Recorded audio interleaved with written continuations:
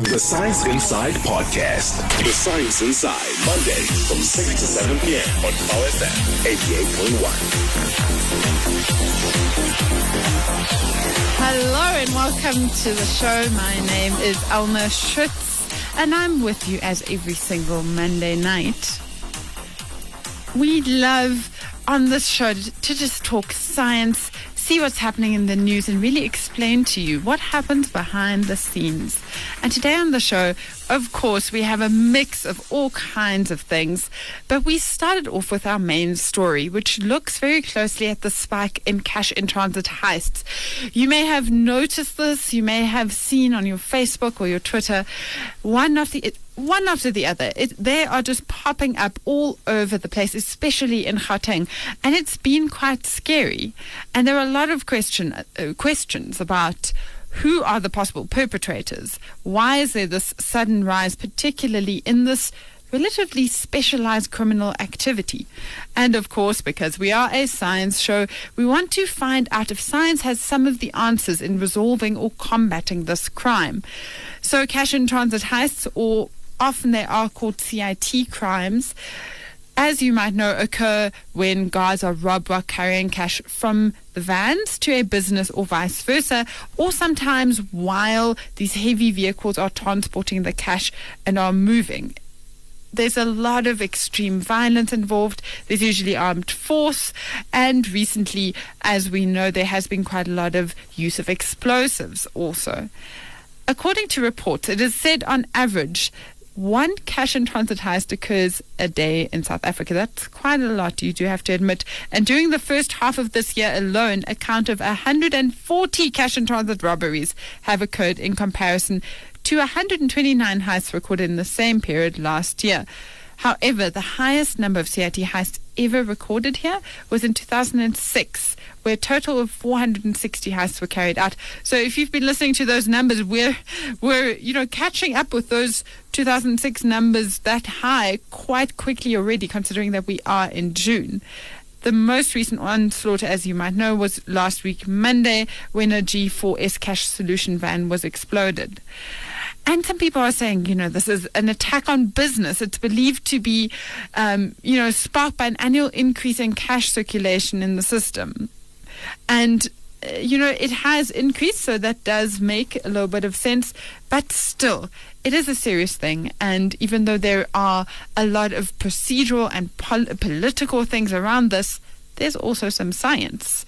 Some science around how these vehicles are built, how why this has increased, and the technology that's used by both the criminals and the investigators. So we will look into some of those questions later on in our main story for the show. After that, if you're familiar with the show, you'll know exactly that Unscience is a little part where we look at some research that will just boggle your mind, that scientists have spent some time looking at this particular thing. Today, we ask the question in Unscience, are men more likely to avoid the pedestrian crossing and jaywalk? So if you're one of those people who just runs across the street, doesn't look left or right, this might be for you. And then later in the show, we are looking at lying. This, of course, is slightly in context with our first big story, but specifically, we are looking at polygraph testing. I know you've seen it in the movies. It's usually called lie detection in the movies or in books, and somebody asks a lot of questions. The person is sweating, and then we know that they're guilty. Well, turns out it's not that simple. Is it really true, or is it all a scam? We will find out later in the show. And before we get into all of that, we're going to just wrap up some nice science news for you. So that's what we'll start with. All of that, we would love to know your feedback on. Chat to us. Tell us what you think. Especially, I'd love to know whether you think polygraph testing is real or not. Do you trust it? Have you ever undergone a polygraph test? I would love to know. The place to tell us is either Facebook or Twitter. We are VowFM on both of those. Just make sure you use the hashtag Science Inside. And then if you miss any part of the show, it's not a problem because the podcast is up on iTunes as the Science Inside. And here's the website, wits.journalism.coza/science, which is nice and easy. Also, if you want to send us a voice note with your experiences, the WhatsApp line is 0840784912. As always.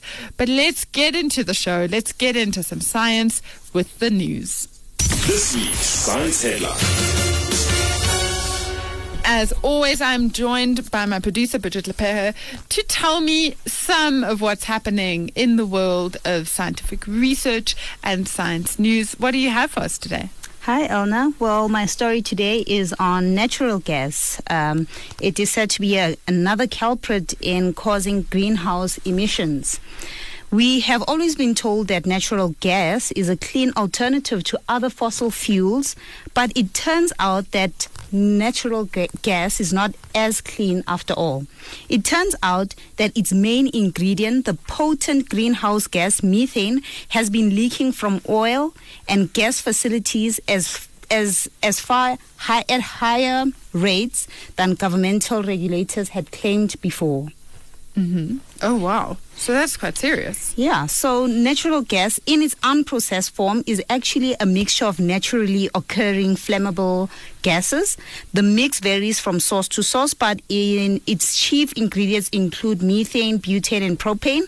And like coal and oil, natural gas can form deep underground, and it forms when remains of ancient plants and animal decay under the intense heat and pressure created by the layers of sand, silt, rock, and water above. Okay. And over time, the geologic pressure cooker causes the decaying materials, carbon atoms breakdown, forming thermogenic natural gas. Okay, so I understand what you're saying. I'm just a little bit surprised that this has been overlooked before. What exactly is the cause? Well, a new study in the United States found that such leaks have nearly doubled the climate impact of natural gas, causing warming, which is on par to carbon dioxide emitting coal plants for 2 decades now. And while methane does not stay in the atmosphere as long as CO2 does, its warming effects are much stronger. Oh, that's of course quite tricky. Yeah. Even if it does dissipate after a while, if it has that effect, that's very serious for us. Is there anything else of interest that the study brought forth? Well, the head scientist for Environmental Defense Fund, EDF, Steve Hamburg, who conducted the study, he stresses that the natural gas is undermined by the leaks because when it is burned, it emits less carbon dioxide than coal when burned. And the analysis also suggests that U.S. Environmental Protection Agency is presenting a very distorted image of the emission of natural gas by methane industries, understating that they leak approximately 60% of greenhouse gases. Wow. I mean, it's not like we're not already causing enough greenhouse gases. Now there's a leak. Yeah. How exactly did they make this discovery? I'm sure people weren't willing to just tell them. Of course not. Hamburg and his EDF colleagues recruited about 24 government, university, and non-profit scientists to go about and set on foot to measure methane levels in the air around natural gas wells, storage tanks, refineries, and underground pipes feeding gas to people's homes in key gas-producing regions in various states. So map out for us a little bit, what are the dangers here really of this? Well, they did not go so much into what the dangers really are, but another environmental scientist at Stanford University in California, Rob Jackson, says this expands on previous studies confirming earlier findings that methane leaks are really underestimated. He stated that the new study probably still understates leakage because it didn't really look closely at emissions where the gas is being consumed, but it only compared where it was being produced. And the closer they looked at this in studies, the more they found that emissions were higher. So it might even be even worse than this. Than they actually think. Well, you see, these kind of studies, you can't just ignore them and say, oh, it's just another paper in another journal. What are they going to do with this information?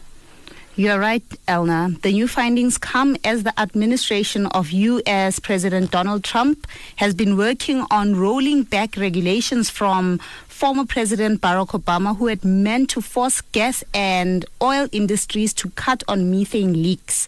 And in another case, an EPA, or they call it an Environmental Protection Agency, which I mentioned previously, attempted to suspend its own tougher rules on methane leaks, which was rejected by the U.S. Court of Appeals for the District of Columbia Circuit last year. And the results in the study could play into regulatory fights, making it harder for federal regulators to justify easing methane leak controls.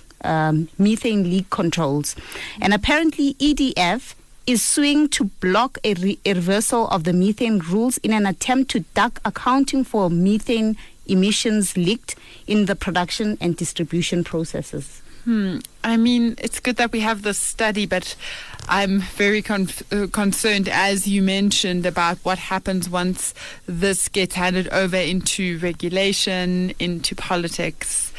Even if you have the studies, things can still not be adjusted as they should be. Yeah. Thank you so much for that. So, Bridget, my story today for our news comes from researchers at the Technical University of Munich via Science Daily. And this one's about microelectrodes and a new discovery on how to use them. So it's a tiny little bit of metal that you can imagine. It picks up on electrical signals or changes in voltage in the brain, or your heart, or your muscle cells, anything like that. So it's a little bit of metal that they put into your body as a sensor. That sounds very helpful for medicine. Yeah, unfortunately, it would be helpful if they could get it to work right. So these microelectrode arrays have been around for quite a while, but usually they're printed on something hard like silicone. And the problem there is that this hardness interferes with the cells, affecting them or either reorganizing them. Also, if you put that into a body, your body does not like it. So these materials can actually start inflammations or even damage how your organs work. Sure, the body really does reject foreign things when they're injected in there. So you need something softer, right? Yes, exactly. And this Munich team has found something kind of unexpected and wonderful: sweets. What, candy? Yes. Yes. They have used a very fancy form of inkjet printing to put some microelectrodes on gummy bears. Can you believe it? And other chewy candy. So the printing is done with a carbon-based ink. That's obviously where the metal side of this comes from. It has a protective layer around it. And it's kind of brilliant because instead of having to shape those electrodes in a fancy lab from scratch, you can now print them. And what that means is they plan, print, and adjust. Plan, print, and adjust, and can get what they need quite quickly in comparison. Oh, great. Well, I'd rather swallow a yummy gummy bear than some strange silicone. Yeah, me too. Well, they did try all kinds of things, but then somehow came upon the gelatin in these sweets, and it worked without having those terrible effects on the body, or at least less terrible effects. Wow, this is great. Yeah, and the tests did show that these sensors still worked in their more delicious form. Plus, they are able to measure as little as a single cell or just a few cells that are possibly a problem, which is pretty incredible. Awesome stuff. Yeah, so they are still trying to make these complex enough to react to chemicals, not just voltages. And obviously this has to go through a whole medical process. But once they've done this, I think it could open up all kinds of things when it comes to detecting what's happening in the brain, in muscles, and even, as I said, single cells in your body. Wow, that is amazing. So these are some of the things that are happening in the world that relate to science. And it just shows me once again how you can never really separate science and politics or news stories, because there's always something behind it. There's always a question around, why is this happening? How does it work? And that's exactly what we're here to do with you on the Science Inside. So after the break, we get into our main story, specifically about the science inside cash in transit heists. The Science Inside, Monday from 6 to 7 p.m. on Power FM 88.1. Yep. Hello and welcome to The Science Inside. My name is Elna Schutz, and now we come to our main story. As you know, we are on Facebook and Twitter as VowFM, #Science Inside. If you want to tell us what you think about anything that we're discussing today, but now in particular, we go to a story by our producer, Bridget Lepere, around cash in transit heists. You probably know that there has been a spike recently, and so we thought we would go and find out a little bit about the science behind this. Have a listen.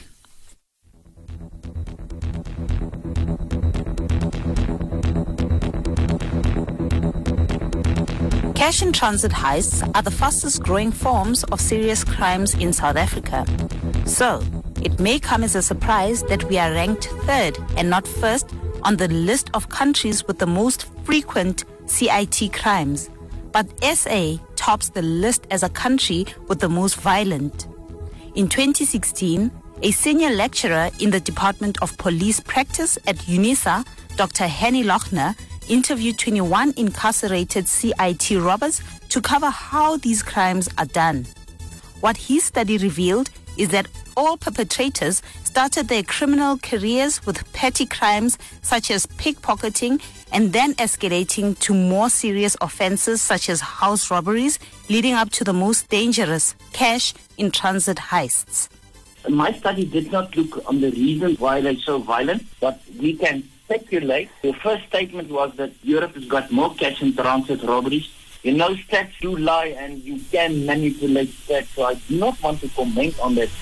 But I know for a fact that Brazil is very, very close to us, and their robberies are also extremely violent. I know that in Australia, the cash in transit stats, it was 39 over a period of, I think it was 6 years. And all those robberies, we call it strong arm robberies.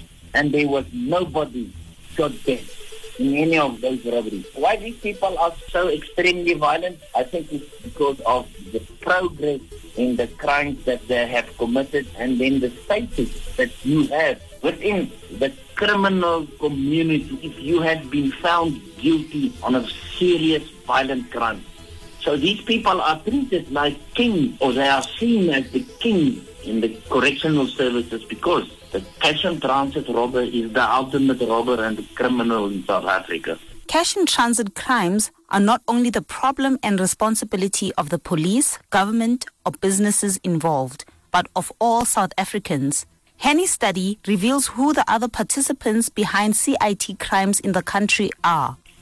In every cash in transit robbery, there's somebody in the criminal justice system involved. The people that has been mentioned the most involved are police officials. These people, they plan between 5 to 17 months before they rob a cash and transit vehicle. And I'm busy with an article without knowing what they are doing. They are using a well-known method to gather information on how to execute their robberies. That specific method is being used by police organizations all over the world to gather information on organized crime criminals. Now the criminals are using their own system to gather information. That's why they are so successful. What is most concerning about CIT crimes is the apparent inefficiency to apprehend criminals and the inability of the criminal justice system to stop them. National Police Commissioner Kehla Sithole and Police Minister Bheki Cele announced a new plan to fight all crime threats, including cash in transit robberies. The conviction rate, according to the Institute of Security Studies, stands at 11% when dealing with violent crimes, whilst the bulk of crimes remain unsolved. The investigation of crime was based on one principle, and that principle is known as the Lockhart principle. And basically it says when two objects came into contact with each other, the one will leave a trace on the other. For example, if somebody is breaking into your house, he or she will left a fingerprint, or maybe a shirt button on the crime scene, which you can trace back to it. The next principle, which is now acknowledged, is the Lochner principle, which says you do not have to make physical contact anymore. Your cell phone leaves a mark on the crime scene, and you'll have to use the technology to retrieve the information.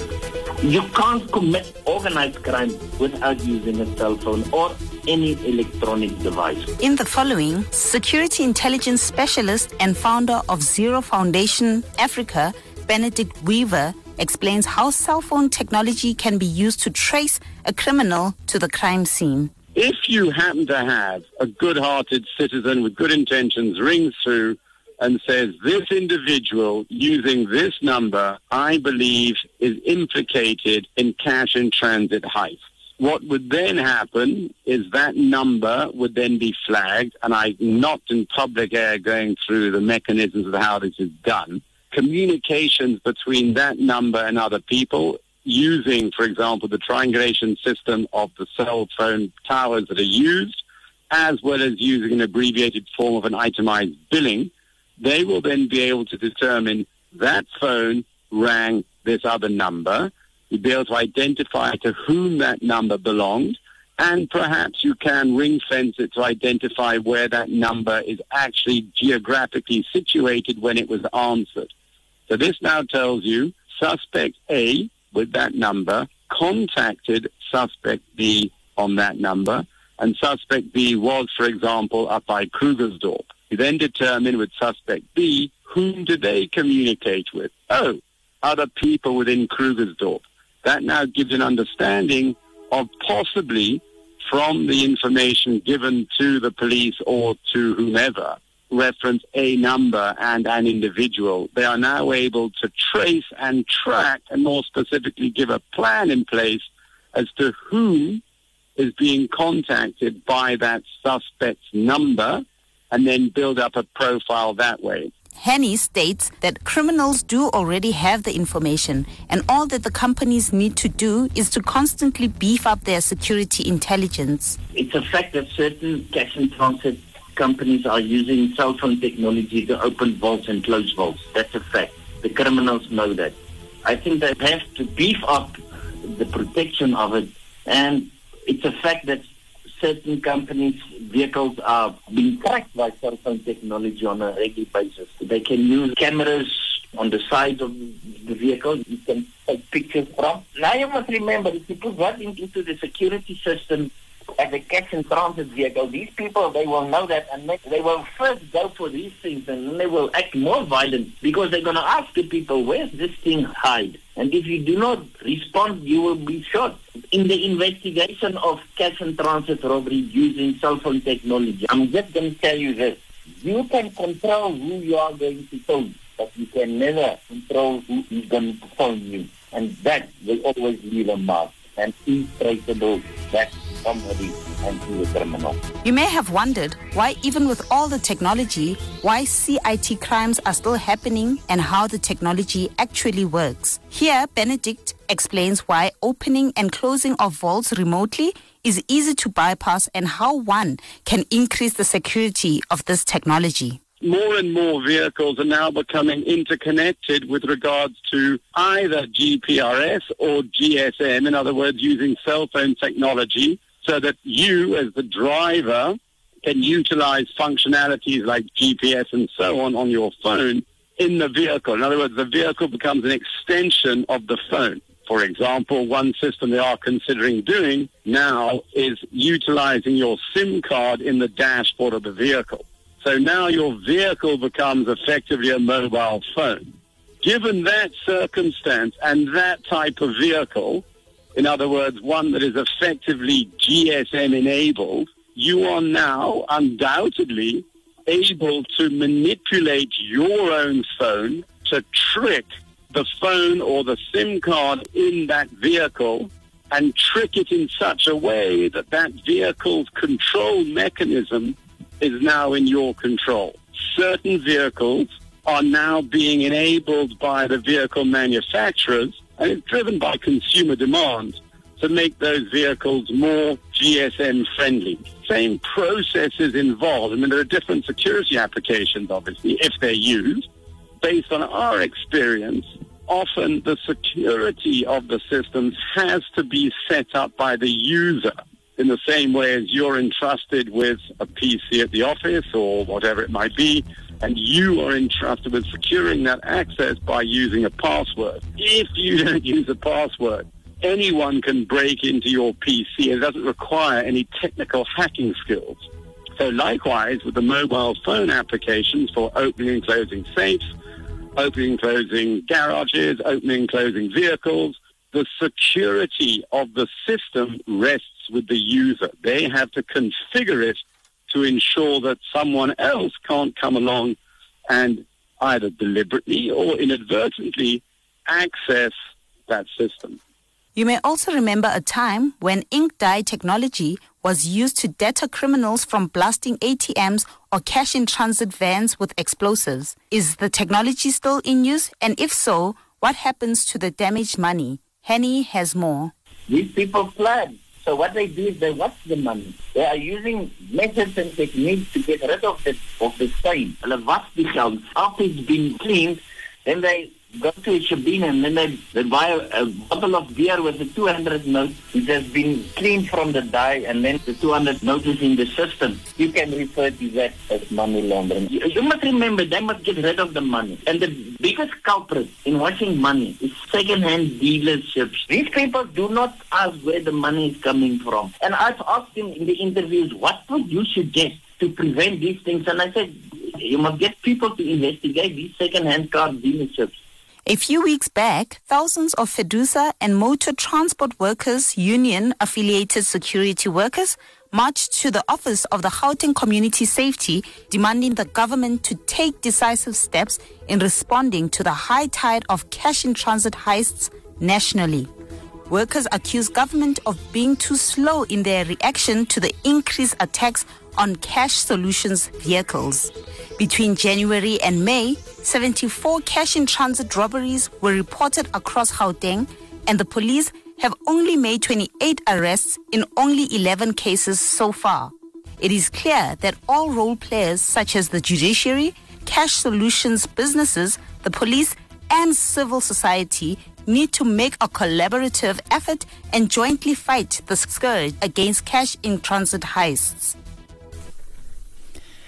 That was a story done by our producer, Bridget Lepere, all about the cash-in-transit heists, what's behind it, and some of the tech and the science around both what the criminals are using and the investigators.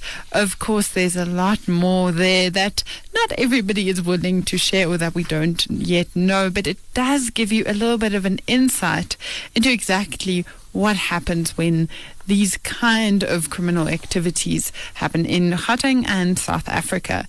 Stay with us on The Science Inside. Next up, it is Unscience. You're listening to The Science Inside, bringing you science around major news events. We always take a little bit of a break in the middle of the show to look at something that's a little bit strange. Just weird or wonderful when it comes to research and research studies that on the face of it seem a little bit funny, but usually have a very serious motivation behind them. We like to call it Unscience, and today's Unscience was produced by myself and comes from researchers Erin O'Dowd and Thomas Pollitt at Northumbria University in the UK. The music is Something Elated by Broke for Free, and we're going to get into it right now. Unusual, unlikely, unscience.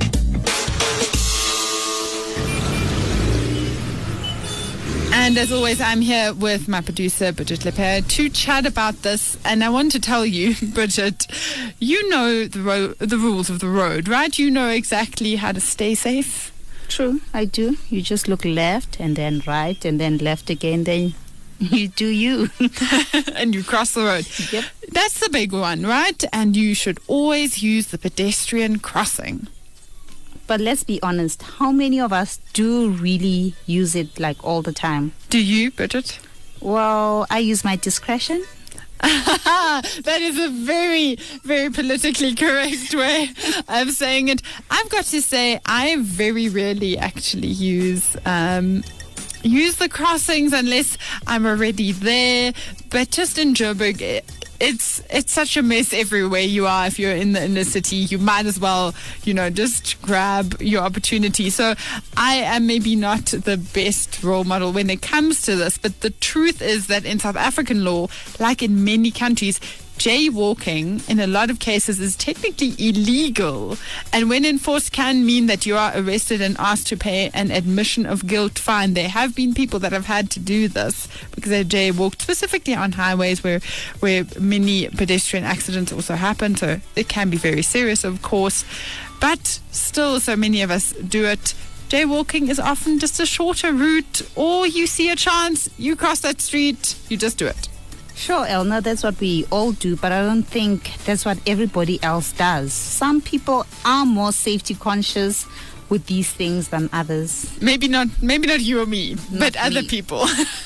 Well, that's exactly what today's Weird Research is asking. Does the amount of risk you're willing to take relate to who you are, specifically whether you're male or female? Why gender, though? Why not like where you live or anything like that? Yeah, like or your background or something. Well, actually, this all comes back to evolutionary psychologists who have previously found that there does seem to be some marked difference in how men and women have evolved around whether they're likely to take a risk or a chance. So that obviously applies in all kinds of different scenarios that have been researched, like where you spend your money or how you deal with, excitement or those kind of risks. But these researchers decided to take it out into the cutthroat world of street traffic. They had a look at over 500 people walking into a train station in a big city and checked whether they were using the pedestrian crossing or a shorter but riskier route across the street. And what happened? Well, just as they had predicted, men were significantly more likely to take the risky route, while women were nicely using the pedestrian crossing. That's very strange. So it's evolution where I walk across the road. Well, I'm not entirely convinced yet, I do have to tell you, because this particular study was a little bit small for my liking. It was just in one place at peak times. That doesn't seem quite big enough for me. And even they admit in the paper that it's possible that this has more to do with following the expected norms. So what will people think of me? That kind of thing. What do I always do? Here's the pedestrian crossing. Let me just use it. Whether that is what men and women are different on, instead of you are purposefully doing something risky and like, I'm going to cross the street because I am an adventurous person. So even they are questioning this. But here's what's really interesting to me. It's very much in line with other kinds of research, this little study, and not just in pedestrians.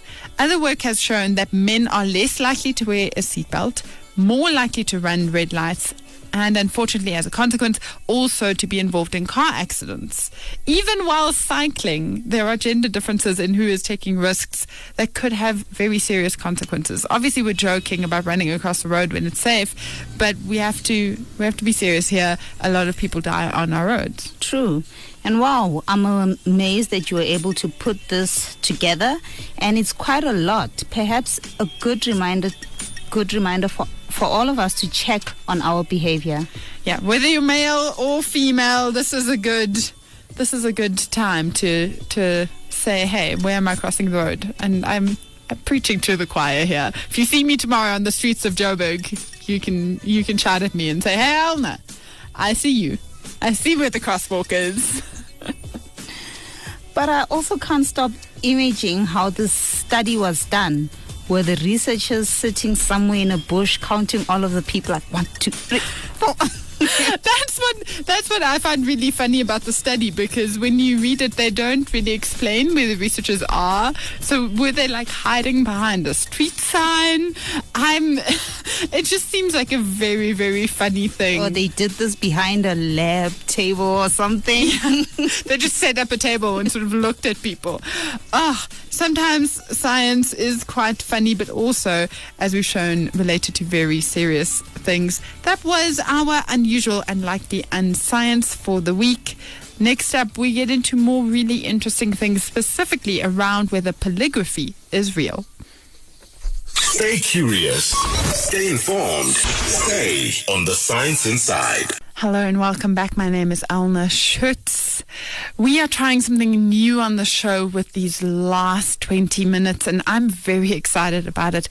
What we're going to do is look at a question and try to hear the different sides of science around it. You can imagine it a little bit like a mythbuster or a fact check, but even with science, it is often not clear cut. It's not just a case of this is the answer, here you go, because there are very different people involved. There are different research studies, and as you can look at the waters, they can become more and more murky. But I promise you, you and I will learn something along the way, and maybe our eyes will be opened about something we had seen as completely straightforward before. And that's exactly the case with today's story. Because earlier in the show, we were speaking about cash in transit heists. And while you and I may not necessarily be hardened criminals, we all have some things we've done wrong and especially lied about, whether it's something small or big. Now imagine somebody would be able to look at you and know exactly what you've done. In a movie, this is, of course, the scene where you're dragged into a small, dark room and asked to take a lie detector test. But are those really accurate? Can they catch you out? Or can you fake them? You may not know this, but polygraphy tests or polygraph tests, sometimes called deception detectors, are used in South Africa. They are used in criminal scenarios and also employment situations. So maybe to suss out who you are or if you've got something to hide. Take Neil Visser, for instance. He works in retail and he's had to do quite a few of these. I've done polygraphs several times, actually. I used to work for a company and they did polygraphs on a regular. I probably did about 10 polygraph tests while I was at the company, as well as in the last couple of months I also did a polygraph for my new job. Basically the process is they make you fill out a form regarding like if you've ever done drugs and all that. Then you sit down in the polygraph, you have to sit dead still. Then they start the polygraph and they probably do questions that the company asks them to do, like they ask certain questions like, have you ever stolen before? Obviously I work in retail, so they ask stuff like, have you ever stolen before? Have you ever planned on stealing with a group of people that work with you? Just so that the employer knows that you're an honest person and that you're telling the truth. So yeah, it's a very sensitive thing, a very tough thing to do. To be honest, I don't think it's legit, because the amount of times I've done poly where, like, if you move, you have to sit dead still. So if you make a slight movement or sudden movement, the polygraph machine picks it up. Then they have to ask the question over and over again. So I don't think it's completely legit. Neil isn't too convinced, but what do the experts or people on both sides of this debate say? Let's start with the pros. Clifton Katia is from the South African Polygraph Academy. He trains polygraph examiners, and he's been in the industry since the mid-80s and absolutely supports the science of how these tests work. It's psychophysiological because the lying is a neurological process, that's the psycho, and the resultant behavior from that resulting from that is physiological. Like a polygraph will measure changes in blood volume, not blood pressure per se. It will measure endocrinal sweating, which is results from the stress of lying. Your body temperature increases, your core temperature increases slightly. So the body pushes up endocrinal sweating, called palmar sweating. Obviously, where we measure it is on the hands, on the fingertip. And then also importantly, it measures changes in respiration, inspiration and expiration ratios. When you're breathing normally, your lungs are extracting roughly 5% of oxygen from every lungful.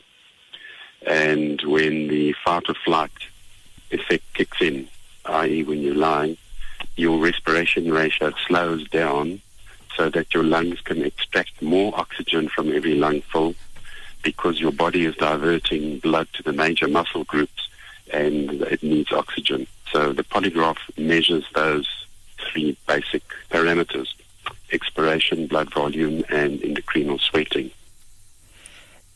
There's also voice stress analysis.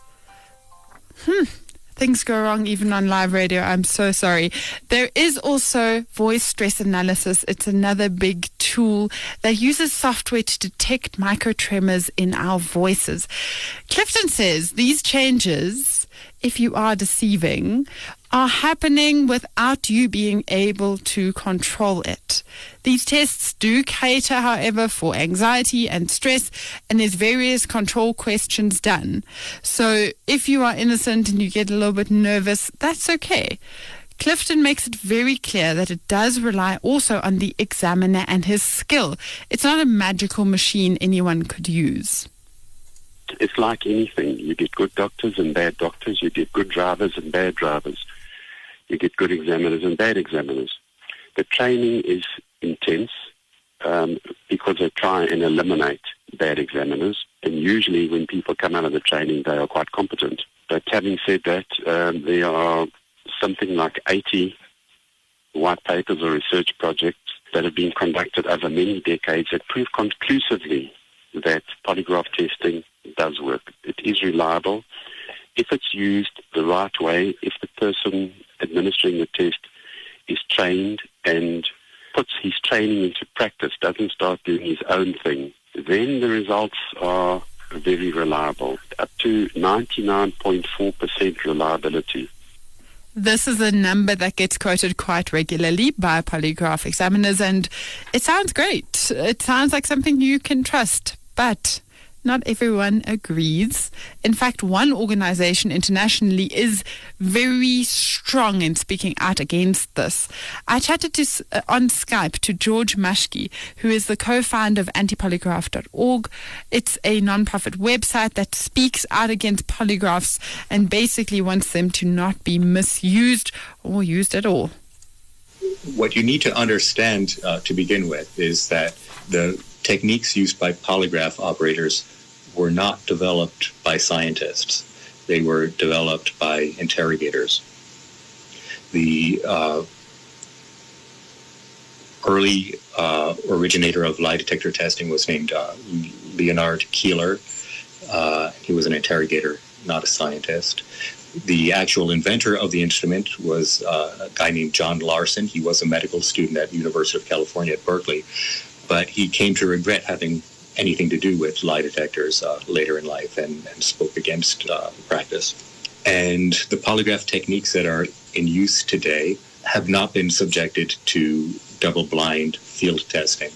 So, and they have multiple uncontrolled and, in fact, uncontrollable variables that can influence outcomes. So it's not even a scientific procedure where experimentation could give you a meaningful indication of its accuracy.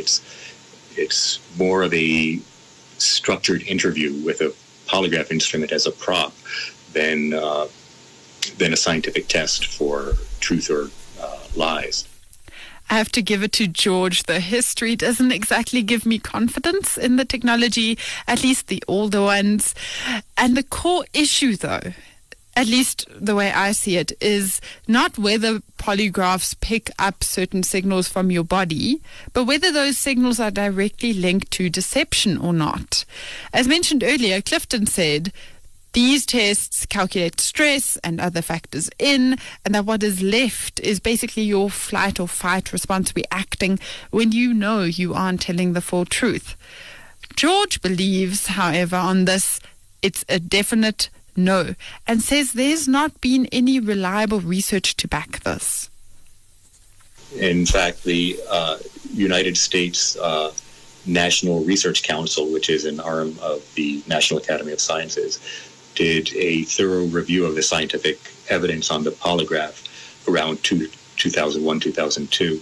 And they concluded that the scientific basis for the polygraph is quite weak. The reason it's everywhere that it's used is because even though it has no scientific basis, with people who don't understand that it's junk science, it can be useful for getting admissions. So someone is led to believe that this scientific machine has caught them in a lie.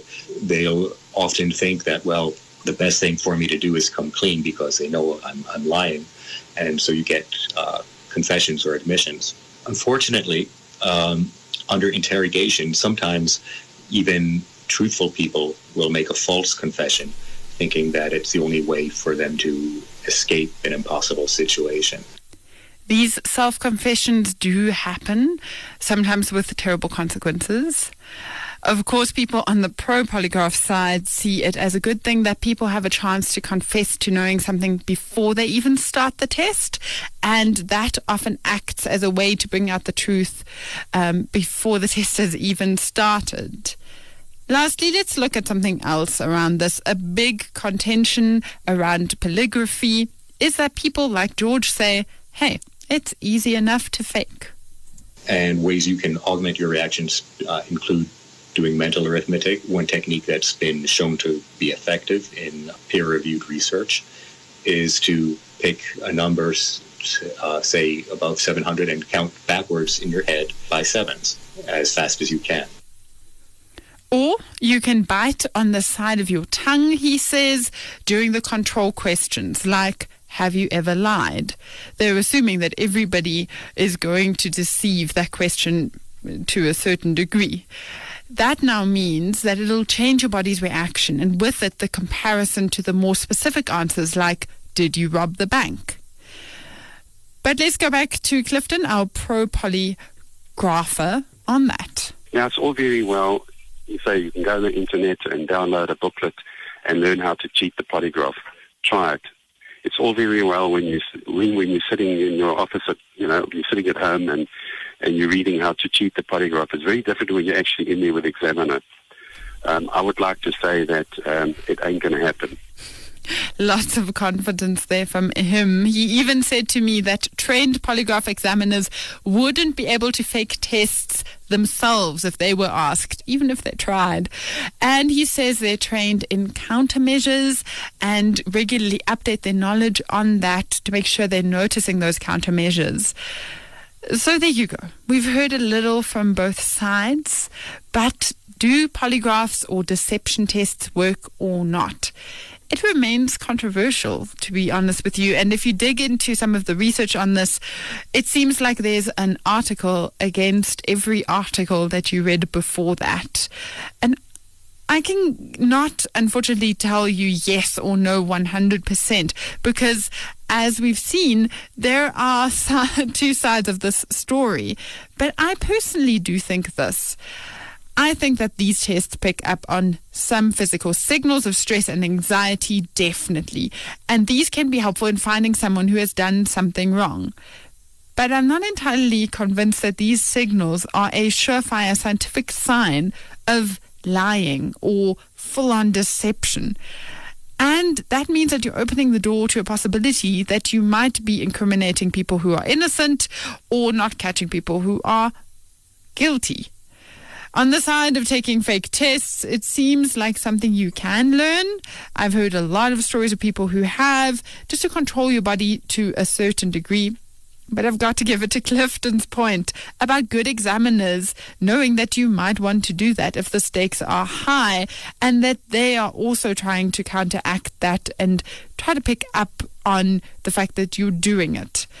So I hope that you have learned something more about polygraph tests, how they work, and that it's not as simple as a yes or a no, a science or a fiction, a scam or a truth.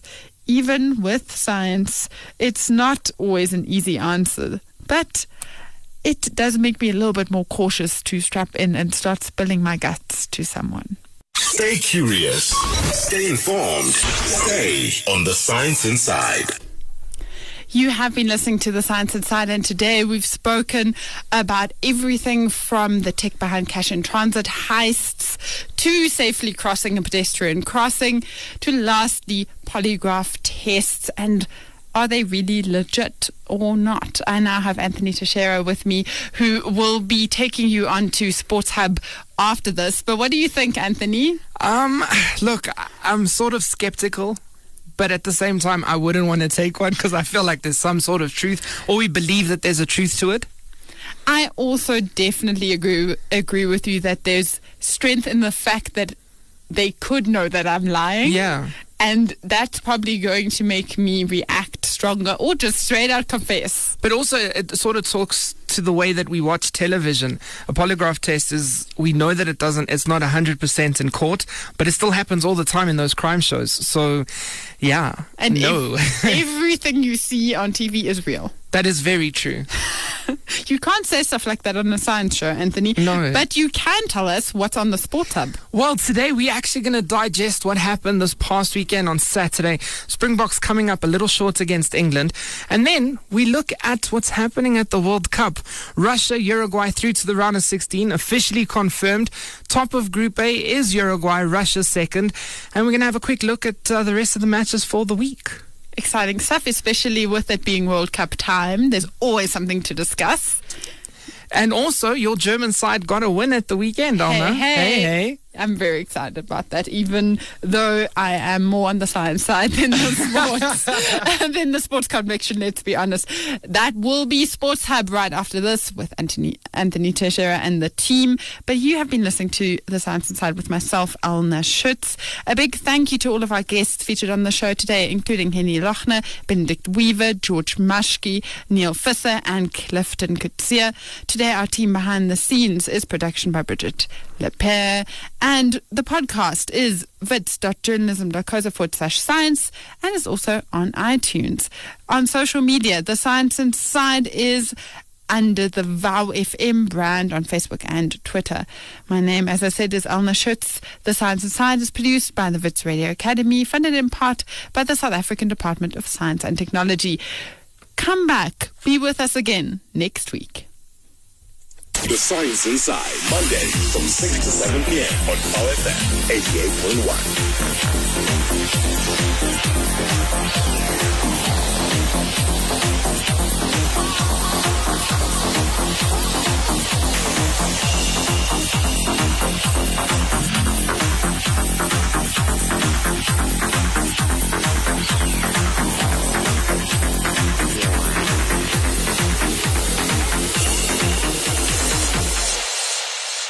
The Science Inside Podcast.